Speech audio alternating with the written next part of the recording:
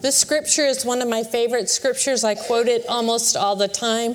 When I write correspondence, I write this inside of the correspondence. And so this scripture comes from Philippians, which is in the New Testament. It's toward the back of the New Testament, so it's toward the end of your Bible.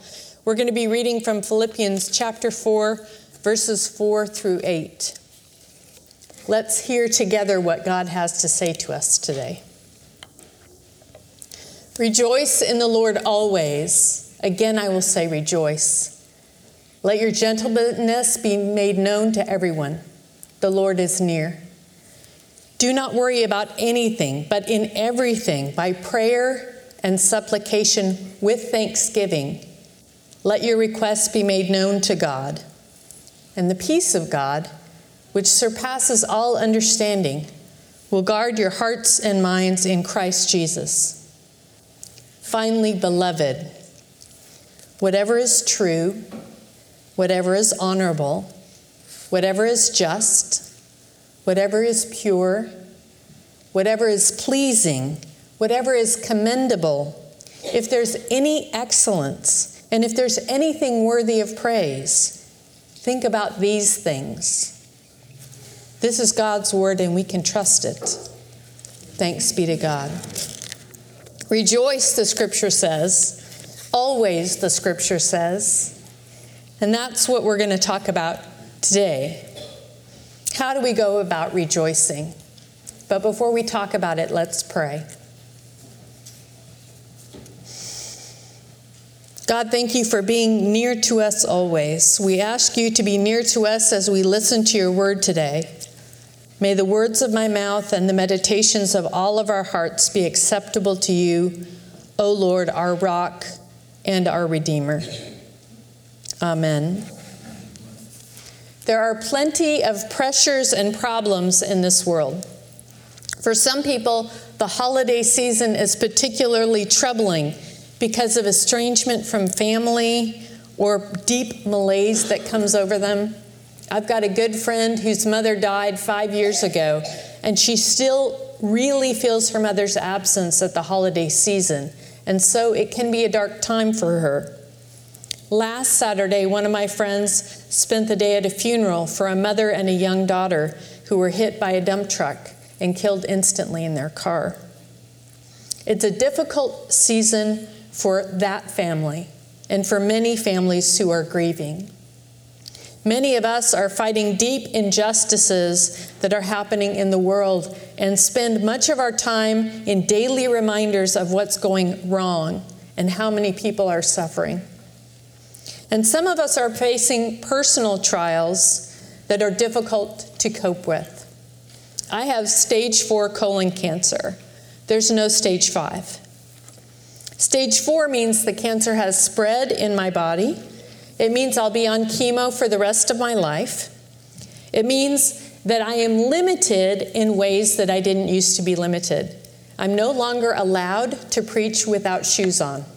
I preached without shoes on my whole career, and now I'm no longer allowed to because my feet are such a mess from all the chemo. I am limited in what I can do, and naps are a daily part of my life now. We all have plenty of reasons to consider any request that we rejoice to seem ludicrous. And yet there it is in Scripture, staring us in the face. Rejoice in the Lord always. Again, I will say, rejoice. And I have to admit, this is one of my favorite scriptures, and I quote it all the time. It is the background scripture to my life. Perhaps because I realized that when Paul wrote this scripture, he wasn't on a spiritual mountain of a high. He wasn't in a good condition where everything was going peachy. He was in prison. He wrote the letter from a spiritual valley, not from a peak. He was writing the words of encouragement from a not light place. He was writing for us. His words are aimed at us, and they are meant for us. And how do we begin? How do we begin to rejoice with the state of the world and the suffering that we see daily? And the answer is in the scripture itself. I'm sure we've all been in a situation where we've seen someone lose their cool. Something goes wrong, and the next thing you know, the person is asking for a manager and raising their voice a little bit too much based on the situation. Perhaps we've even been that person. There are a couple of places on the internet, specifically Reddit, that have stories of customers who lose their minds when something doesn't go entirely right. And I read those sometimes at night. That's why I continue to be so amazed at MD Anderson. There's a lot of seriously ill people wandering around MD Anderson. It's a huge facility that covers city blocks in Houston. The MD Anderson workers are really well trained to treat people as people instead of as numbers or as maladies. And still, you can imagine in that large a facility with that many people, with something always running late and some lab mistakes always having been made, you would imagine that there would be a lot of people losing it at MD Anderson. There's a lot of reasons for people to lose it at MD Anderson, and yet you don't see it happening. You don't see people raising Cain when something goes wrong. It could be because we're all too sick or too tired to care. It's more likely that there is an unwritten covenant between us. We're all facing life and death situations every day. And what's called for in those situations is gentleness and kindness and compassion. What's called for is what we hear in the scripture this morning. Let your gentleness be made known to everyone. Gentleness can go a long way toward calming a situation, and it can go a long way toward calming our own hearts. That doesn't mean that we don't try and solve the problem. It doesn't mean that we try and avoid situations. It just means that we don't vilify people as we try and solve this situation. The MD Anderson staff are trained to think creatively and to help patients solve problems. Running late at an appointment upstairs? How about we put a note in your chart so that the subsequent appointments know what's going on? How about we try and let you go to the cafeteria and get something to eat instead of waiting here for an hour? The staff are trained to use gentleness as a tool to help the situation, and that automatically helps people involved in the situation. Gentleness goes a long way toward helping us rejoice. And when we show gentleness, not only to those we love, but to those we don't agree with, or perhaps have expectations of, we're using the scripture to its full advantage. Our gentleness is one of the keys to rejoicing in the Lord. The scripture goes on to say that the Lord is near. That's a huge help to remember, especially if you're grieving. Grief is not a straight line activity where you go through stages and then you're done. You go through stages for sure, but they're not on a straight line. They move in and out of your life in ways that can take your breath away, that can cause deep despair. Remembering that we are not alone in the midst of grief, that we are not alone in the midst of the justice work that causes grief, is humbling and encouraging. We're reminded that God is with us, pursuing us with a hope that cannot be denied. That can give us strength to remember to keep going, to remember that the pain and the difficulty of the day is not the final word of the day. I read a daily devotional written by United Church of Christ pastors. One of them, Rebecca Vocal, wrote a recent devotional that I'm going to share with you. She was talking about a Christmas morning in 1987 when she was in a Salvadoran village as a part of a delegation of North American Christians and Jews that were there working in the violence-torn country. She said they awakened disoriented to the ground shaking. Quickly, an older leader from the community came in to explain that the Salvadoran government was dropping bombs nearby to scare and intimidate them. He went on to tell them stories about his daughter and a dear friend and how they had been murdered by the government. After the story was over, he took a breath. And he said, "Do you know how I can tell which North Americans are going to last here with us?" And no one could answer him, so he went on. "I know that someone is going to last here when they know how to laugh, how to sing, how to dance, how to experience joy. Because the work we're doing is so difficult.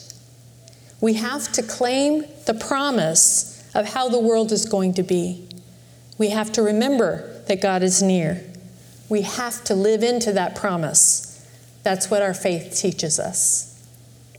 When we remember that the Lord is near, we are remembering that God is writing the end of the story.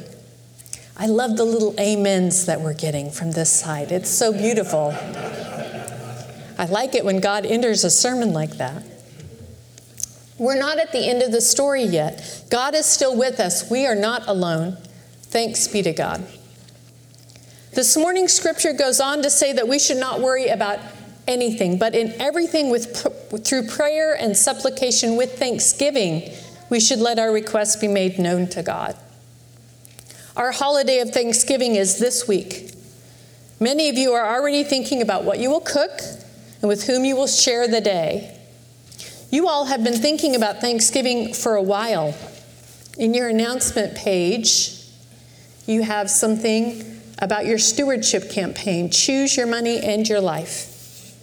You've already been thinking about Thanksgiving and the ways that God has enabled you to give. What a thankful thing to enter into this season. Many of us are thinking about Thanksgiving. Being grateful is a daily practice that can help us shape our lives into real and meaningful ways. It can change our outlook on life and create meaning in ways that can fight the chaos of our daily lives. My daughter's family has a practice of writing 3 things that they're grateful for each day in a gratitude journal. They get to read the other entries. It's a great way to start and continue a conversation. It's a fabulous way to train up a child in the way he should grow up. Giving thanks puts our head in a space of wholeness instead of in a place of defeat. It helps us to practice being spiritual beings in a material world. Even on the days when everything seems to be going wrong, there can be a reason to rejoice. I recently read a Facebook post of a friend whose day had started off really wrong. You know those days when you go out to start your car and it doesn't start? And you think, oh, I can tell what kind of day it's going to be. And she had one of those days where everything she touched seemed to go south. And in her post on Facebook, she was honest about all those events that happened. But she matched them with a little squeak of celebration, naming the things that went right in the midst of everything going wrong. A neighbor that came to help with the car. A chance to sit and meditate while the car was being repaired. A rare chance that she doesn't get very often. Being able to recognize the gift that is brought in the moment and being grateful for it is not Pollyanna. That's right. Instead, it is a strong and sensible way to remain grounded in the God of love who is trying to remind us that we belong to God and are deeply loved by God. Being grateful is a pathway to wholeness. I used to work with a volunteer named Nancy. She worked at the clinic that was located at Parker Lane. She was a tall, thin woman who showed up with a smile and seemingly was genuinely pleased to be at the clinic, even though the clinic was a confusing place to work. She was the kind of person that you really want to be around. I made all kinds of assumptions about Nancy. She seemed pretty put together and was always in a good mood, so I assumed that life was easy for her. After I got to know her, I realized that that wasn't true. She was dealing with a serious illness of her own, and while she was volunteering with us, her adult daughter suddenly died. She was dealing with a lot of issues and a lot of grief. She was just doing it with a thanksgiving foot forward. And that made her attractive to others. Although her intent wasn't to be available to others, her intent was to be faithful and grateful. There's a reason we're drawn to people who practice gratitude. They have an easier time rejoicing in the Lord.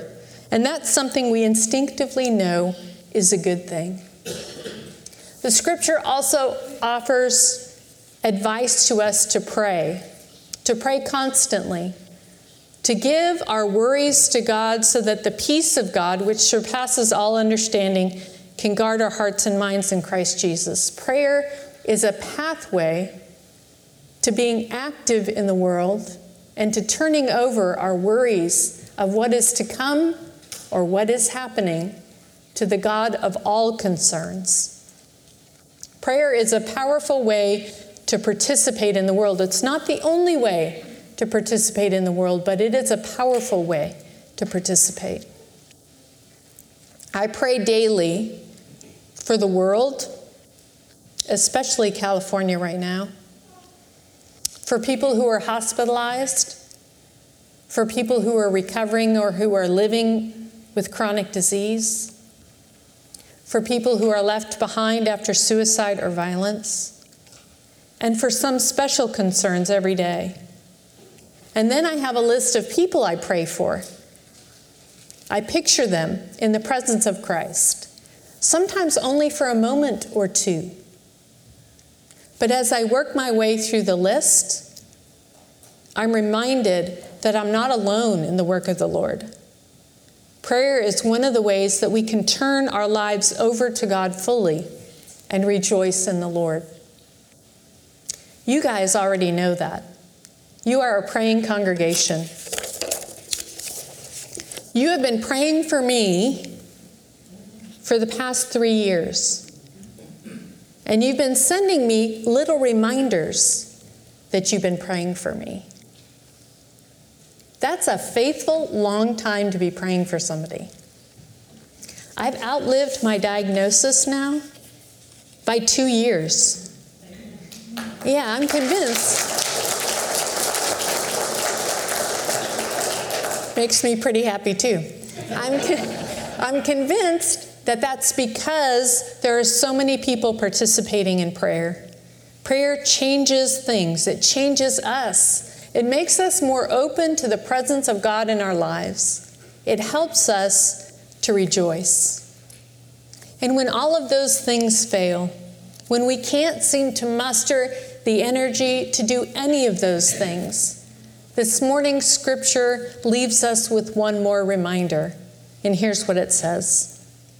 It says, finally, beloved, whatever is true, whatever is honorable, whatever is just, whatever is pure, whatever is pleasing, whatever is commendable, if there's any excellence, if there's anything worthy of praise, think about these things. When all else fails, we can think about these things. In the name of the Father, and of the Son, and of the Holy Spirit. Amen. Amen.